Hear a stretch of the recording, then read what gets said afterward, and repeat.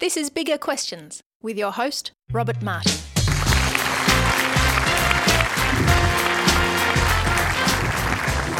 So welcome to Bigger Questions, recorded live in the city of Melbourne. Today is a special episode coming from the heart of Melbourne, where we've just witnessed a screening of the Centre for Public Christianity documentary, For the Love of God, How the Church is Better and Worse Than You Ever Imagined.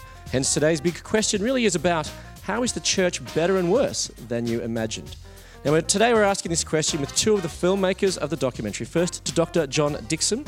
John has a degree in theology and a doctorate in ancient history, specialising in the birth of Christianity. He's founding director of the Centre for Public Christianity, a senior research fellow of the Department of Ancient History at Macquarie University, an Anglican minister and author of over a dozen books. He's an in-demand speaker and he joins us now. Please welcome Dr. John Dickson. Our second panellist today is Simon Smart. Simon is Executive Director of the Centre for Public Christianity. He has a Master's in Christian Studies, is a prolific writer, and contributed to the book For God's Sake, an atheist, a Jew, and a Christian and a Muslim debate religion. So please welcome Simon Smart. Well, John and Simon, thanks very much for taking some time now to chat about this documentary. Now, we've just seen a full-length cinema screening of For the Love of God, How the Church is Better and Worse Than You Ever Imagined. Now, it's been described as an unflinching documentary, and the film does raise lots of big questions. But before we get to discuss some of these, let's talk a bit about the film itself. So what inspired the making of the film? Are you looking for an excuse just to travel to exotic destinations around the world, Simon? Well, yes, that. Well, you succeeded in that, I suppose, as well. Thanks. Yeah, we did manage to get to lots of places, so it was fun. We've been making this for about 3 years. It was about that length of time ago.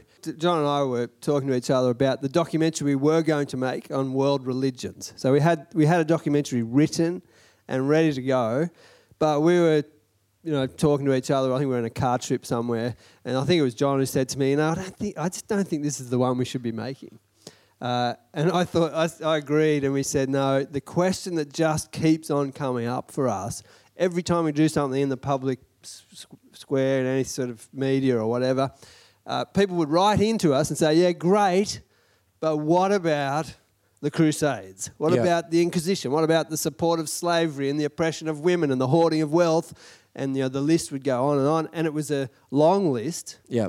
And so you thought it was a valid list too. Like we just had to say it's a serious question that people have, and we thought we had to address it. And so we kind of cleared the deck.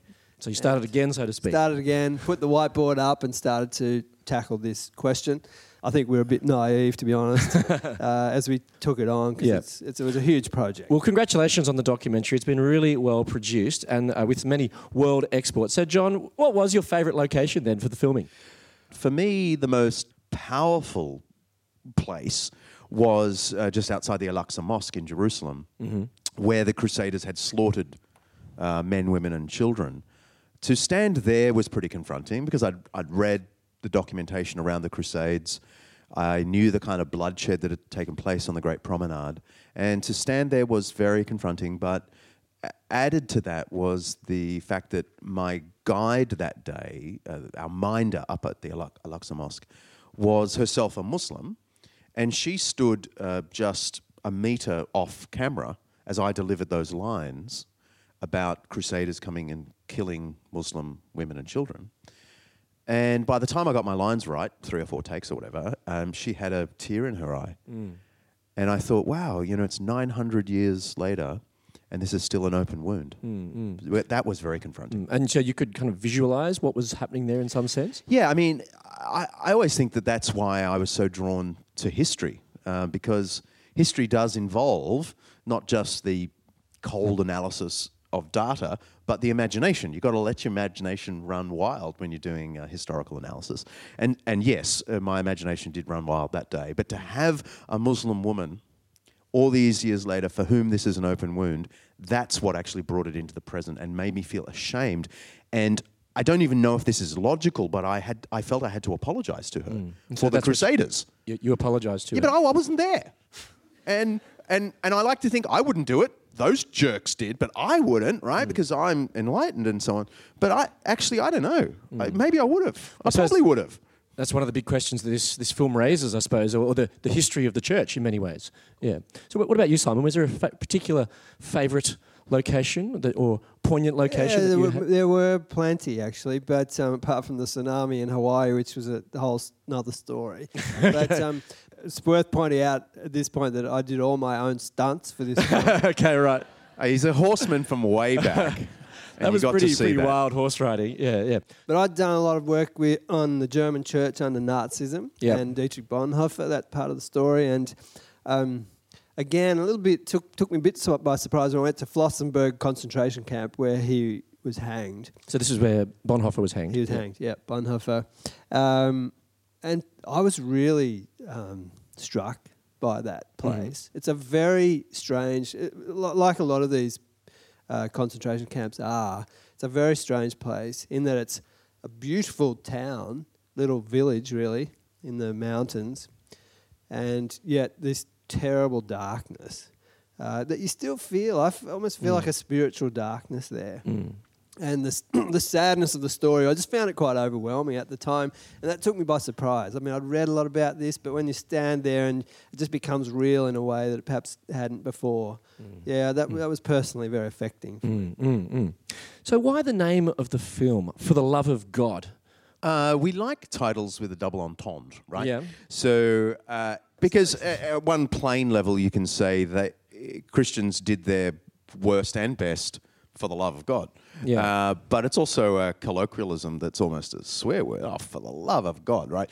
And so we're happy to play with that. And the subtitle just sort of wrote itself because it's about the best and worst. Well, the subtitle's interesting, and I'll ask you about that. So how the church is better and worse than you imagine. So why did you include the bad parts of what the church has done? Because it's just true.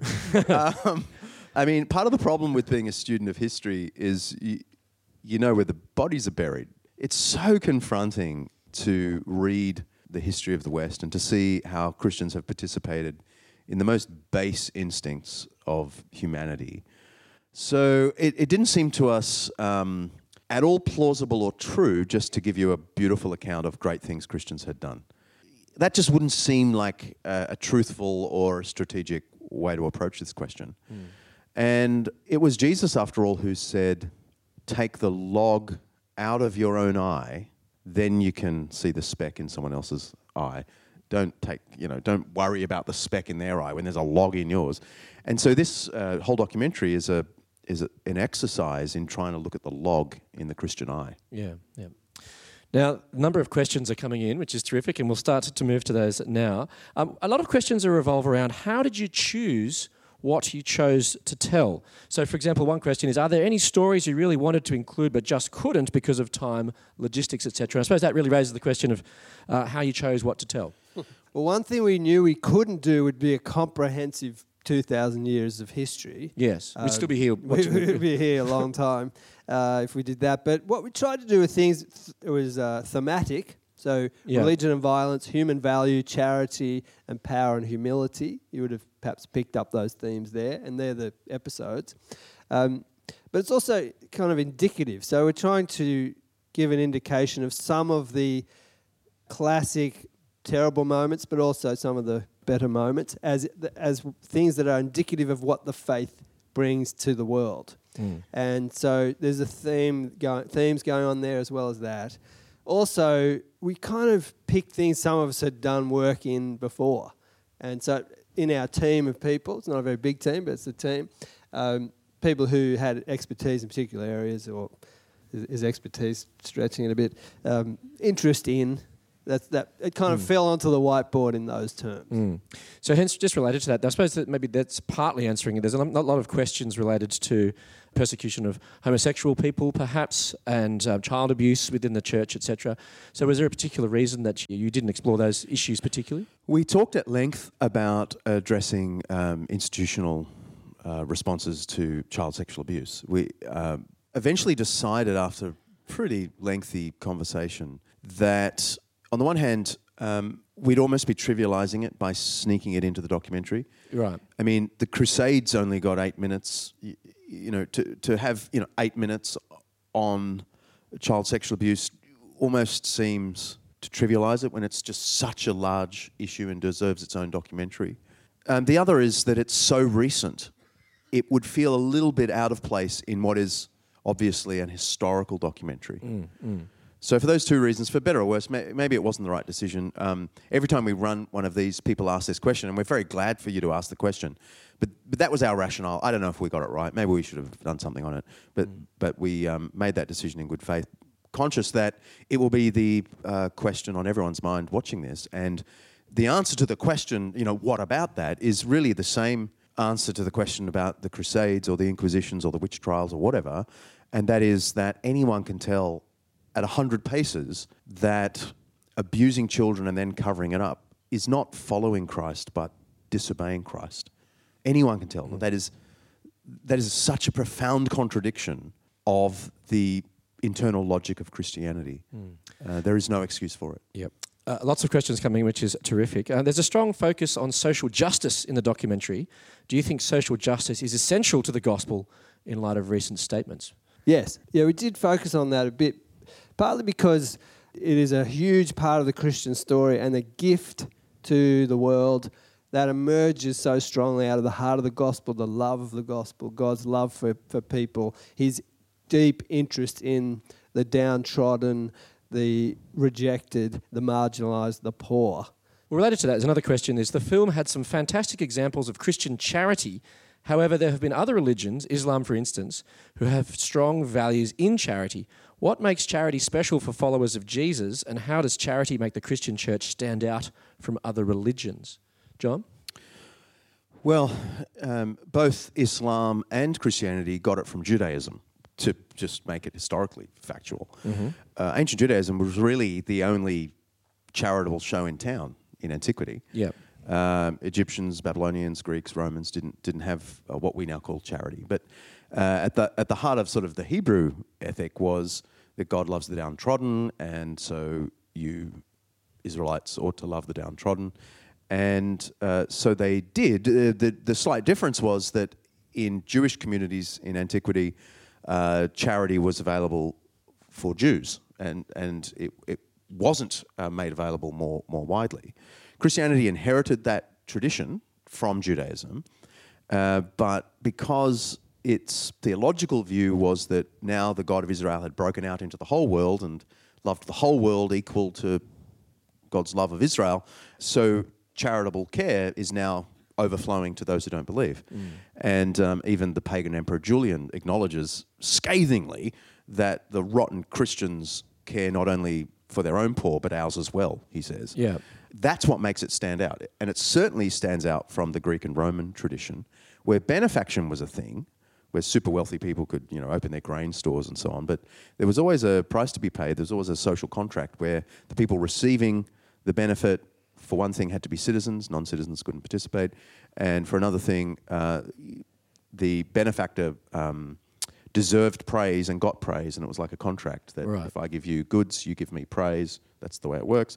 Whereas Christianity subverted that and said, actually, the giver should never get praise for their giving, because it's just the nature of reality that God loves the downtrodden, and so you do as well. Islam certainly has a charitable tradition, a justice tradition. The slight difference is, if we're talking about what has shaped the Western world, it wouldn't be accurate to say the synagogue has shaped the Western world. Other than the synagogue gave us the church, which shaped the Western world. And Islam didn't shape the Western world. There are all sorts of brilliant things, Muslims preserved. They preserved some philosophy. They preserved mathematics. And so there have been those kinds of influences. But in terms of shaping the cultural, political, artistic, ethical, philosophical outlook of the West, Christianity is the dominant tradition. There's also the sense that Jesus' sharp articulation of the golden rule. Yeah. That sometimes people say, I think mistakenly, that it's in every religion. I don't think you get it articulated quite that way, that active do unto others as you would have them do unto you. I think that's an incredible contribution. Well, there is a question about that as well, which says, are there really no other societies or cultures in all of history that have had a similar ethic to universal human rights and that of being made in the image of God? Indeed. So that's a controversial thing to say, though. Well, historically, it's not controversial. It is the Judeo-Christian view alone that says human beings are made in the image of God. Buddhism had lots of beautiful things to say. The Buddha was a great guy, but he did not teach this ethic that every human being is made in the image of God. Buddhist ethics is driven by the belief in non-self, and so I am to practice the fact that I don't exist. And so to mistreat someone is to nurse a sense of my own self. And since my own self doesn't exist, I have to practice non-self. That's the inner logic of Buddhism, which is quite different from the idea that human beings are inestimably and equally precious because they are all profoundly loved by the creator of the universe.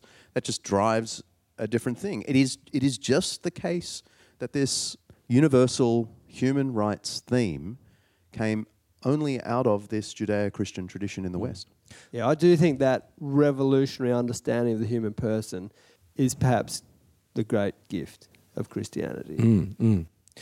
Well, the key theme of the film is what you describe as the tune of Jesus, which comes from the Gospel of Luke, which is love your enemies, do good to those who hate you. So why do you suggest that this in particular is the tune of Jesus and not some of his other teachings? Have you maybe just cherry-picked something that sort of sounds nice and makes Jesus radical and appealing? We haven't cherry-picked for the simple reason that Christianity centres on Christ's own self-giving on the cross. I mean, anyone can tell at 100 paces that Christianity goes on and on about the death of Jesus. Yeah. All right? It's pretty central. It's central. I mean, the Christians walk around with a cross around their neck. All traditional churches are built in the shape of a cross. It's cross, cross, cross, cross, cross, cross. It tells you that the cross is the centre of the Christian faith. What is the cross? The cross, I mean, forget whether you believe it or not. Just as a thought experiment, imagine believing that the God of the universe entered the world, lived the life we couldn't live, and then gave his life on our behalf on a cross. Just imagine thinking that were true. That is an insight into the divine nature that is unique. That God is self-giving to the point of giving himself on a cross for us, right? So the Jesus ethic of love your enemy, do good to those who hate you, isn't just an arbitrary ethic. It's actually the very heartbeat of his own climactic life and mission, which was to give his life on behalf of enemies. So there's a straight line between that teaching and the central fact of the Christian gospel. So no, I don't think we've cherry-picked it all. No, I think it's such a... And the other thing, it stands out as so radical, doesn't it? And so it captures so much of what stands Christianity as unique and then things that flow from it. You'll notice that the image of God stuff is a huge amount of things flow out of that, and the rest of the documentary material that you see on the website, literacy and education and hospitals and hospices and all these sorts of things that do flow from that. So we've tried to pick things that we think are establishing something that then has an impact. Yeah. But Jesus wasn't the first to teach love enemies. Didn't other ancient teachers say similar things? For example, a pagan text predating Christ by more than 1,000 years said, "Do not return evil to your adversity. Requite with kindness the one who does evil to you. Maintain justice for your enemy. Be friendly to your enemy." So, John, how was Jesus different, or maybe he wasn't? There are I know of Egyptian texts that talk about kindness to enemies. But they're so on the peripheral of the ethic itself. Right. Whereas the Jesus' call to love your enemies is the very center, out of which everything else flows. And the reason we know it's the center is because the whole story of Jesus leads to him dying on a cross. So it's the whole story of Christ is about the love of enemy. And this teaching of love your enemies is really just the statement of what is central to Christianity.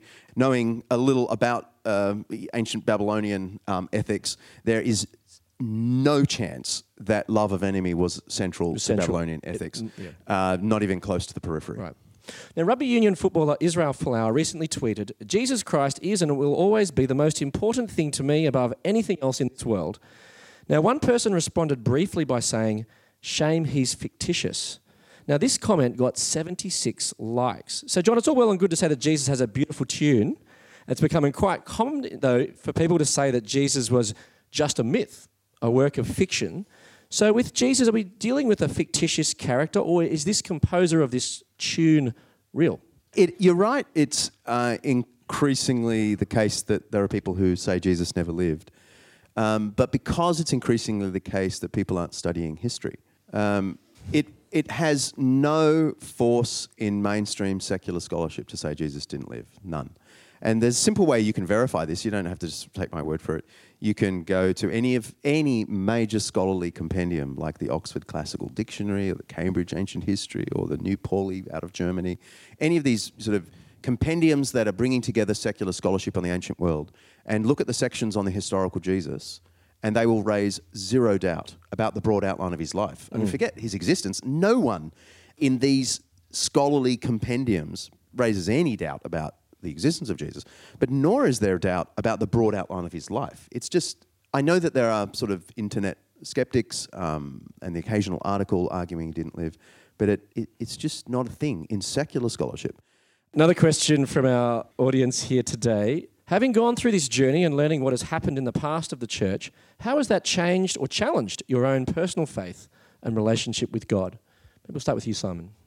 Yeah, I was both challenged in some ways, and yet I keep saying, I've said this to a few people, Christians are the people who turn up every week and acknowledge that they are failed, broken people in need of redemption. So if you sort of enlarge that to history, at one level it's not surprising.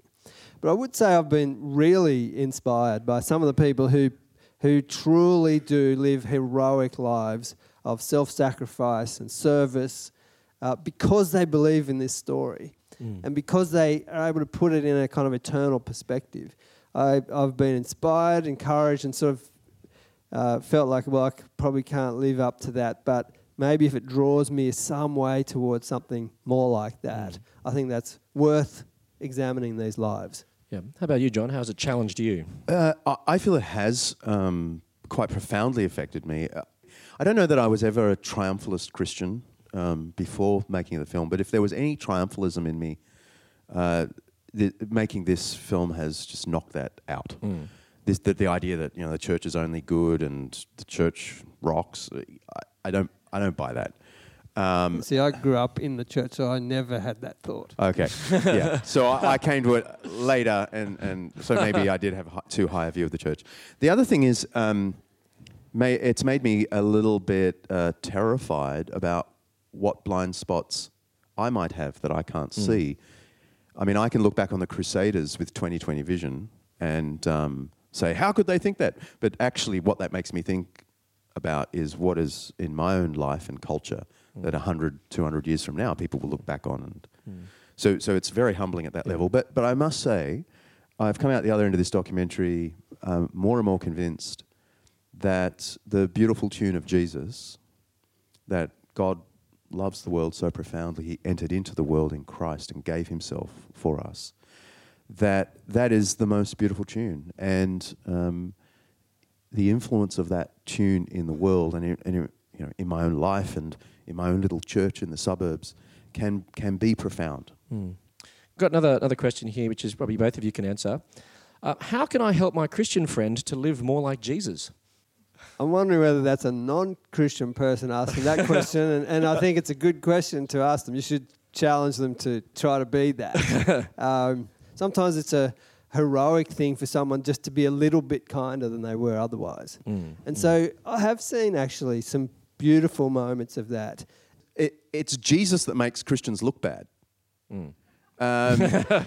It's Jesus that makes this such a problem because anyone can tell that Jesus was this bizarre combination of authority and humility, of conviction and compassion and self-giving. The problem with a hateful Christian is not their Christianity, but their lack of it. Another question here is, I'm glad Jesus and the church changed the world. Do we really still need them anymore? Simon? Yeah, I do. I think we do. Because it's not only... the job. It's not only the fact that they brought these good things to the world, but because I think it's true. And that's the key, isn't it? And it's whether it is or not. And so, yeah, I do think so. I think even some of these great actions of the best examples are kind of pointers back to something that is either real or it isn't. And in my mind, we need that sort of hope, that sort of eternal perspective, a sense that there is more to life than just what we can see and touch and measure. And in my estimations, this grand story makes the most sense of the human experience. So I continue to believe that, and I think it's so important for people to at least consider that as they go about the very difficult business of being a human being. So John and Simon, wrapping up, final thoughts, final summary thoughts. How is the church better and worse than you ever imagined? John?